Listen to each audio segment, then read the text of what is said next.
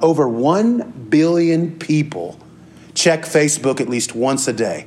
And they spend close to an hour a day on Facebook. I think that's a low number, to be honest. But they spend about 50 minutes to an hour in the Facebook product line. And so we have some millennials, some Gen Y in here, and they're like, I don't do Facebook, but you do Instagram or you use Messenger, things like that. So that's just in the Facebook line. That doesn't add things like TikTok and Snapchat, which are kind of in trend right now. This is almost as much time as we spend eating and drinking. And so that's about an hour we spend a day just eating and drinking. We spend on social media. And your time really is what Facebook wants. It's how they sell advertising. It's how they increase their profits. Is the more your face is in that screen, any social media device is so that they can sell advertising. And so they want you to be locked into that screen as much as possible. Your time also helps them gather information on how you will spend more time on that app. A Facebook spokesperson once said, the time people spend on our site is a good measure of whether we're delivering value to them. The better we do at providing what people most want to see, the more likely they are to return to the app and spend time. You may say, well, what's the big deal? Why is it such a big deal if I spend a good amount of my time on Facebook? I mean, there's no real big consequences, is there? And as Christ followers, I got to hit it from the angle of a pastor and talk about, and we really need to ask ourselves the question and evaluate something we spend so much time on by being honest with ourselves and asking, does this technology help me imitate Christ and glorify God? We pretty much have to do that with anything. Anything we're kind of consuming and taking in. Does it help me imitate Christ and glorify God? Does it help me do those things well or not at all? Now, I personally believe not everything about social media is evil. It does help me stay in touch with friends that I normally wouldn't stay in touch with. It helps my grandma like what's, pictures in my life and comments that we make in our family, and she gets to see her grandkids. And so it does keep people connected. It is a good thing in some ways. People with common interests and hobbies and likes and thoughts can kind of gather and talk about things. And even sometimes maybe those develop into real relationships. And so we can't say it's this evil thing. I mean, it's a software app. It's ones and zeros, and it's a program, right? But the more I study it, and the more I just experience life with it, the more I see it as a problem, a potential stumbling block. I believe it's the reason for so much suffering, pain, fear, discontentment, and frustration many people experience on a daily basis. Study after study shows that constant social media use is not good for our minds and our hearts. And I think if we look at it from a biblical standpoint, it's not good for our souls either. We got to be honest about this medium so that we can be wise in discussing whether we should handle it well or should we decide just to put it down altogether. So how does social media affect us? Now, raise your hand. Just be honest. Raise your hand if you have a social media account. Anybody want to be? So most of us in this room. Larry, you don't have any social media account whatsoever? I did it for a week. Did it for a week. That was enough. Yeah, well, I'm going to praise you later on. Here, enough at work. Yeah. How does it affect us? I mean, so guys, we're all on it in some way or another. How does it affect our souls? Well, first, social media, if we're not careful, can be a breeding ground for the sin of approval seeking. The sin of approval seeking. I don't post often. If you look at my Facebook, I post like 3 times a year because it'll well up in me a hunger for likes. I posted a few weeks ago on Facebook. It was a picture of my family and I. We were decked out in Douglas County football gear. I was on the sideline coaching. It was my whole family, and we looked good, and we looked happy, and we looked like we were doing important work. I'm coaching youth through football, through adolescence. And man, I can tell you when that little red flag popped up over likes, it was like, it's pretty neat. People like me. They really like me. And every time you hear that bing, that's saying somebody's engaged your post or commented or liked or maybe even used the heart, which means they loved what you were saying or doing or displaying. I mean, you get that little shot of dopamine, right? You get that little shot of like, oh, that's pretty neat. Yeah, I've never had this many likes. I had 100 likes. I'm going viral. No, you're not. But we do that. We kind of get pumped up. Man, I've never had this. I had more people wish me happy birthday this year than they did last year. Isn't that cool? Isn't that neat? I mean, I'm doing something right.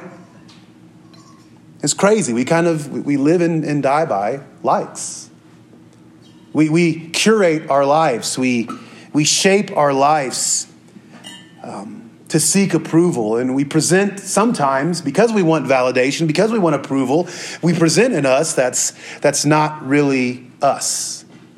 We begin shaping our digital lives to be approved and admired. We post the most flattering pictures of ourselves in our families. It's like me and my husband, #blessed, but you never show a picture of a husband sleeping on a couch being like, #marriage fight 2021. I mean, nobody ever does those sort of things. They don't throw or post pictures of their kids throwing fits, partly because they don't want their kids to need counseling later. But we don't post ugly. We hold the camera. Women pose a certain way. Guys suck in their guts, and we hold the camera at a certain angle to hide double chins and dad bods and the like. And we post this very manicured picture of ourselves that's not really ourselves in order to get validation from people we haven't maybe seen in 25 to 30 years. I mean, can you see the danger of this and approval seeking? And here's the problem with approval seeking. You'll never feel approved if you're seeking the approval of man. I heard Mark Batterson, a pastor, once say that if you live for compliments, you'll die by criticism. If you live for compliments, if you're the type of person who lives for compliments and approval, you will die when criticized. Or when there's a lack of approval. Nobody liked my picture. I mean, I thought that was pretty thoughtful. I thought that was a good picture. You know, nobody wished me. I didn't get as many happy birthday thanks this year as I maybe did last year. I mean, kind of what's going on? And some of us really struggle with the sin of approval seeking. And it's a danger. Furthermore, in Scripture, we're just flat out told over and over and over again not to seek the approval of man. Not to seek the approval of man. Look at 1 Thessalonians 2, 3 through 4. I'm going to have most of it up here. I'm going to have one passage we're going to read here in a second in our Bibles. But 1 Thessalonians 2, 3 through 4.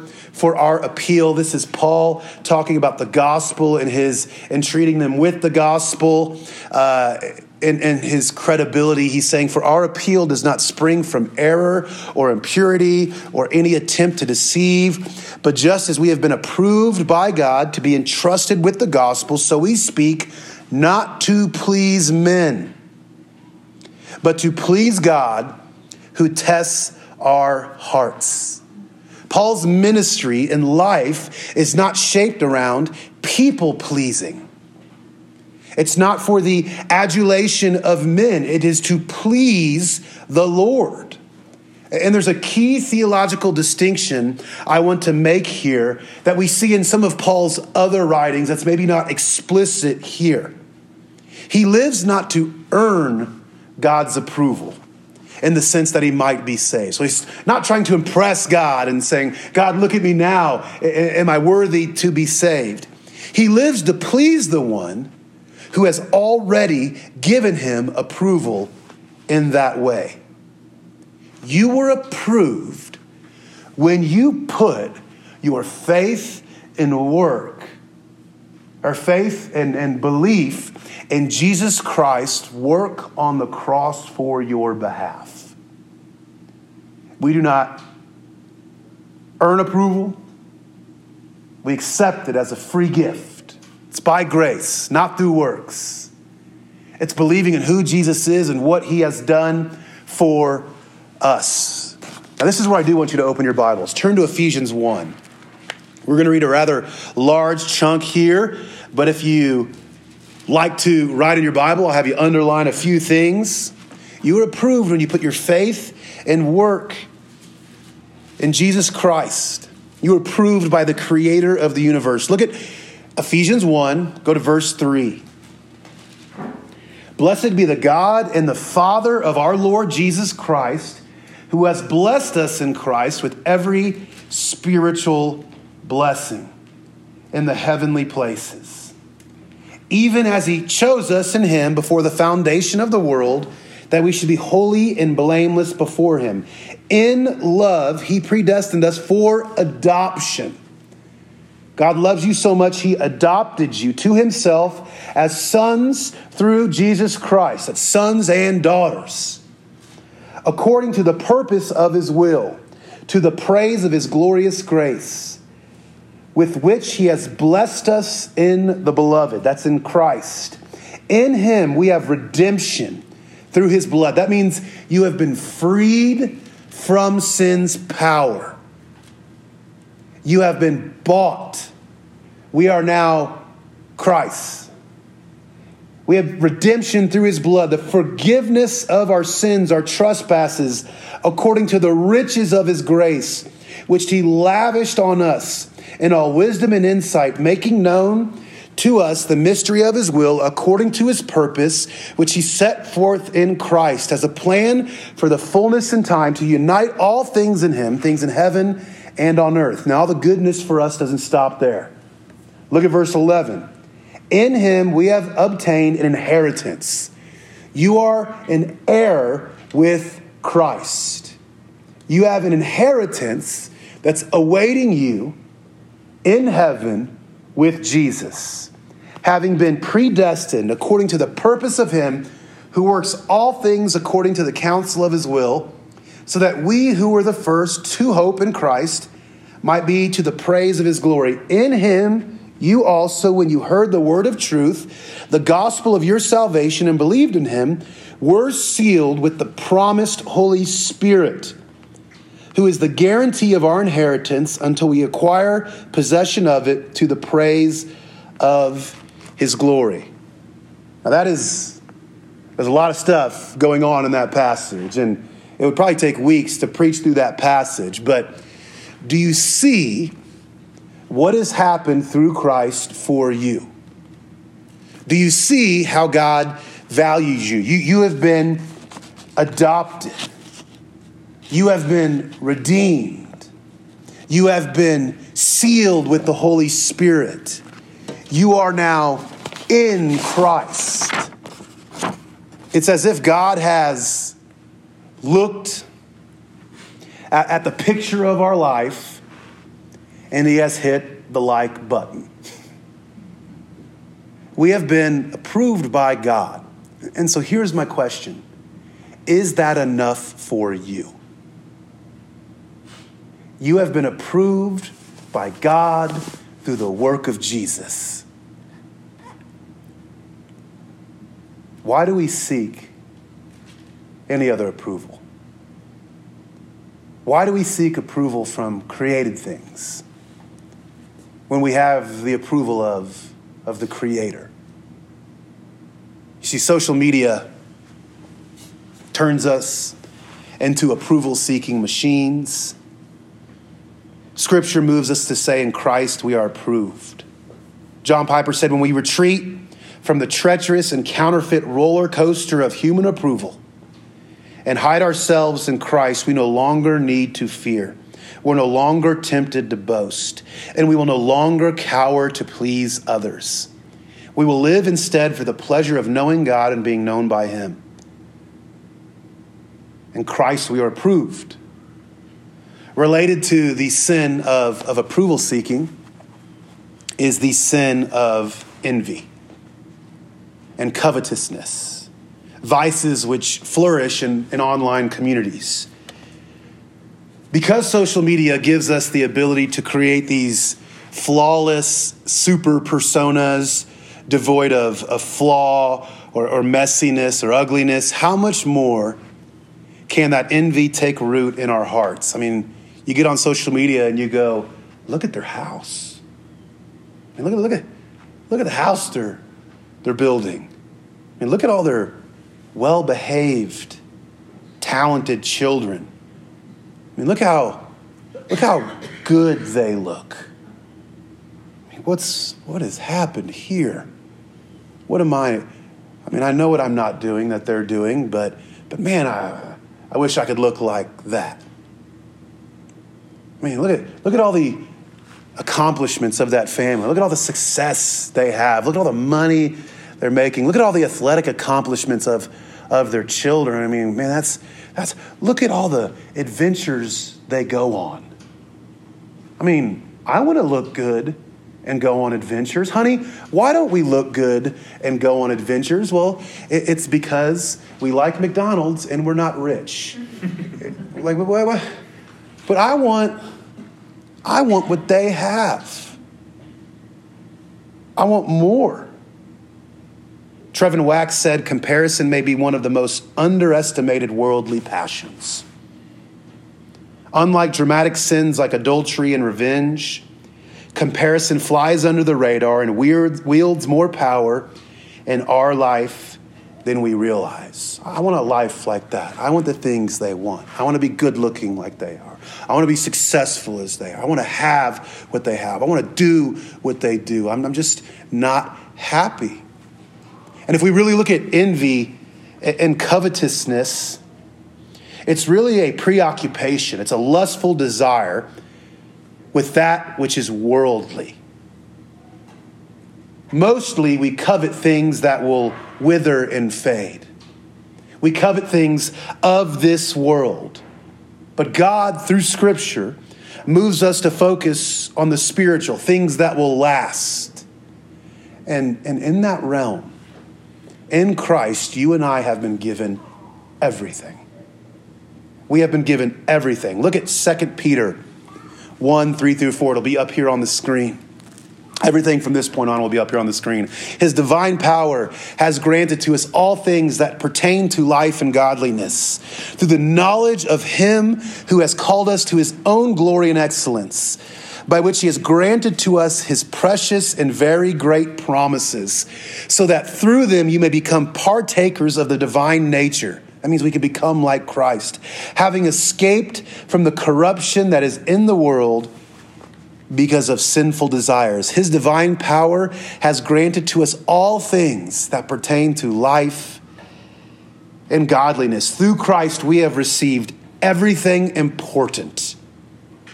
The gift of eternal life, righteousness through the blood of Jesus, the promise of hope that our future with him is secure, freedom from sin in this life. This is why Paul can say in Philippians 4, 11 through 13, and again, it'll be up here on the screen. This is an often misquoted passage. He says, not that I'm speaking of being in need, for I have learned in whatever situation I am to be content. I know how to be brought low, and I know how to abound. In any and every circumstance, I have learned the secret of facing plenty and hunger, abundance and need. I can do all things through Christ, him who strengthens me.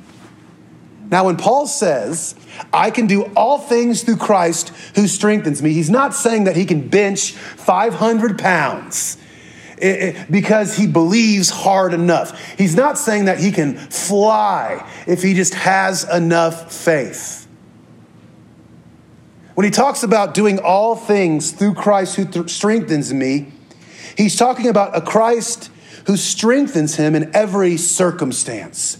He can be content in every circumstance because it is Christ strengthening him. He need not covet or envy because in Christ, he possesses everything he needs. And so do we. You want rest? You don't need to buy a boat. You don't need to go on another fishing trip. You don't need to go on an adventure. If you want rest, look to Jesus. If you want friendship, true friendship, authentic friendship, look to Jesus. If you want peace, we look to Jesus. You want true family, look to Jesus for comfort. He's a defender. He satisfies our need for love, joy, sustenance, and even riches, true riches that will not fade are found in him. I mean, envy is not becoming of a Christ follower. It's not becoming of a Christian. Because what we're essentially telling Jesus is like, hey, thank you for you and everything you've done for me, but I want more. You're not enough. What you have accomplished for my sake is not enough. I want what they have. I want a car like that. I want a six-pack. And I want to go on vacation. God, that you plus that would really be great. Because ultimately you are not enough. Social media moves us, whether we like it or not, because of our sinful nature, to envy, to covetousness. It moves us to say, I want more. Scripture encourages us to be settled in this truth. Our God is enough. Our God is enough.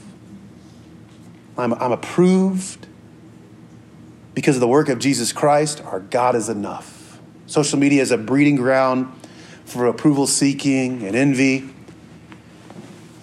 It's also a breeding ground for our last one, which is anger.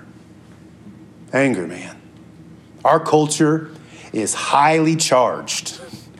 Every conversation about race, gender, politics, and religion, it's rigged with C4, and it's ready to explode families and relationships. It used to be you just don't talk politics and religion at the dinner table. Now you don't talk about anything at the dinner table with your extended family because everything makes everyone angry. We're angry about everything. We're outraged about everything. And then there's this culture war kind of happening. And kind men by day turn into ideological warriors at night who wield the keyboard as a weapon of condemnation.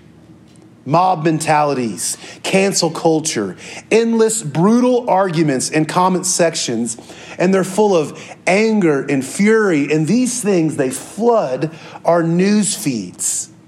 Outrage abounds because the social media system is built to stoke that flame. The algorithm, the software, does not reward grace. It rewards anger.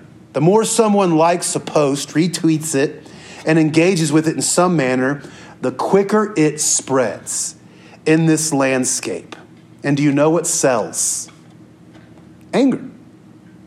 Hate. Division. Encouraging tweets, hopeful tweets, compassionate posts, they just aren't shared as much as angry ones. Anger easily goes viral. One author notes, cancel culture thrives because the reward system and algorithms support the mobs. The mobs are angry. And we are more eager to share negative content because fear and anger push us to action more than love. I'm going to say that again. We are more eager to share negative content because fear and anger push us to action more than love. We, as Christians, have done a poor job navigating the minefield that is social media.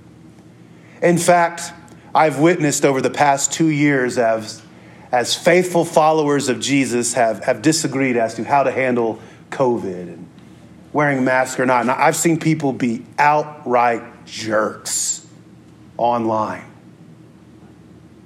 which is so hard. Because Scripture tells us over and over again to measure our words. Scripture warns us against being quarrelsome, dismissive, and disrespectful, divisive, hurtful, and slanderous.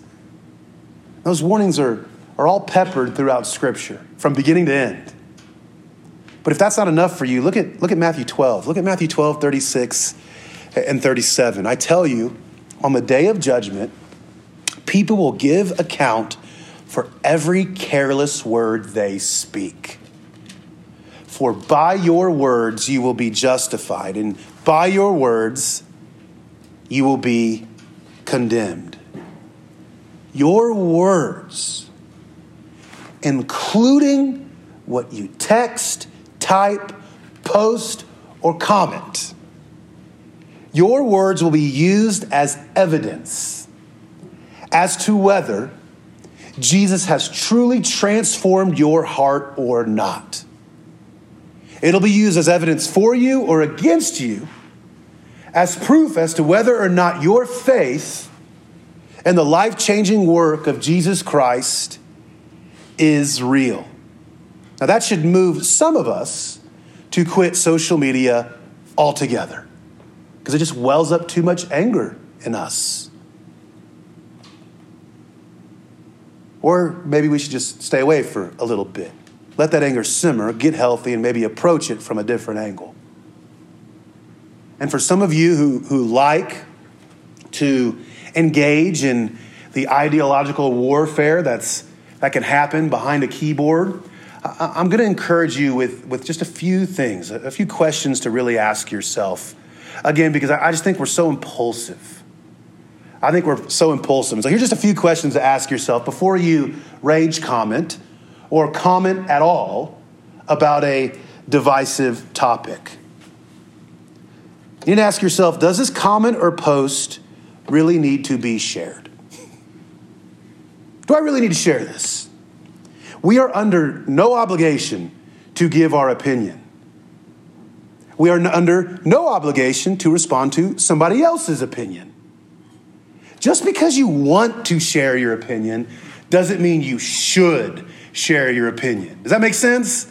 Nobody's putting a gun to your head and saying, you have to comment. You have to pick a side. You have to say this. You have to defend this. Guys, I think God in this day and age loves silence. He just loves when we take a minute and we don't respond. Look at Proverbs 10:19. When words are many, transgression is not lacking. But whoever restrains his lips is prudent. I believe to practice silence, an understated virtue, to practice it in this slow to hear, quick to speak culture, I think silence pleases Christ more often than not, especially when it comes to online stuff. You need to ask yourself, will this comment really build others up? Will it be good for those who hear it? Will it be a gift? Will it be a grace for those who hear it? If your motive is to just argue because you get a good feeling when you like being right, or to impress others, or to display your intellectual acumen, I encourage you to then stop yourself from posting. Stop yourself from posting. Look at Ephesians 4:29.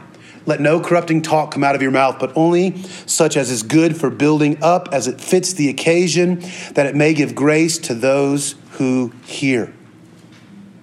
Lastly, you must ask yourself, can I speak with kindness? Can I post with kindness? Look at Proverbs 15:1. A soft answer turns away wrath, but a harsh word stirs up anger.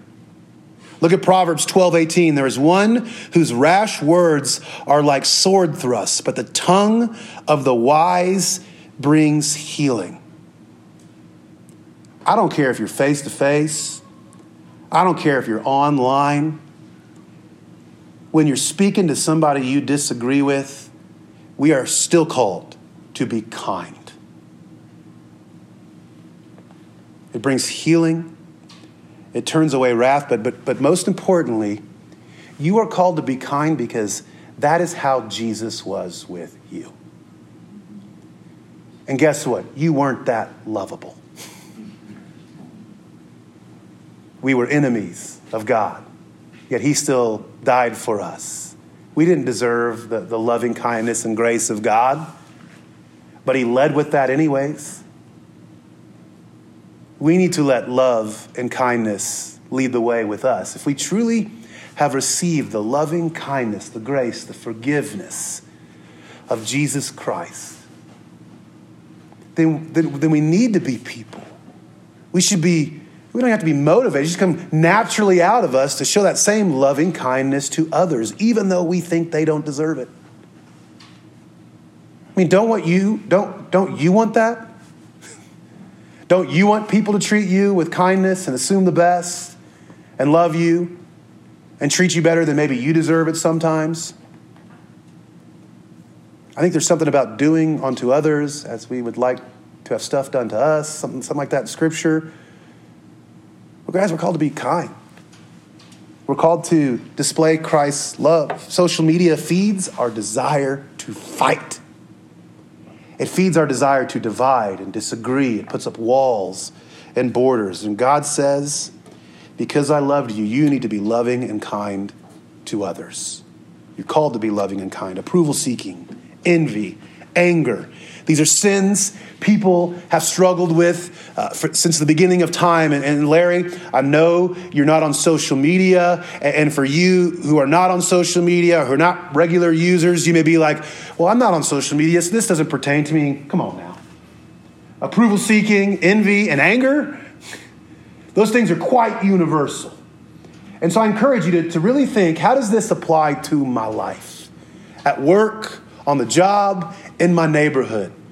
How is Satan getting a foothold to move in me the worldly desire to be angry, the worldly desire to covet, the worldly desire to seek approval in that which is not God? Now, for those of you who say, I do use Facebook, Instagram, and Snapchat, I'm going to urge you to do two things. One is be honest with yourself. Be honest with yourself. Does it help you imitate Christ and glorify God? If not, put it down. Just put it down.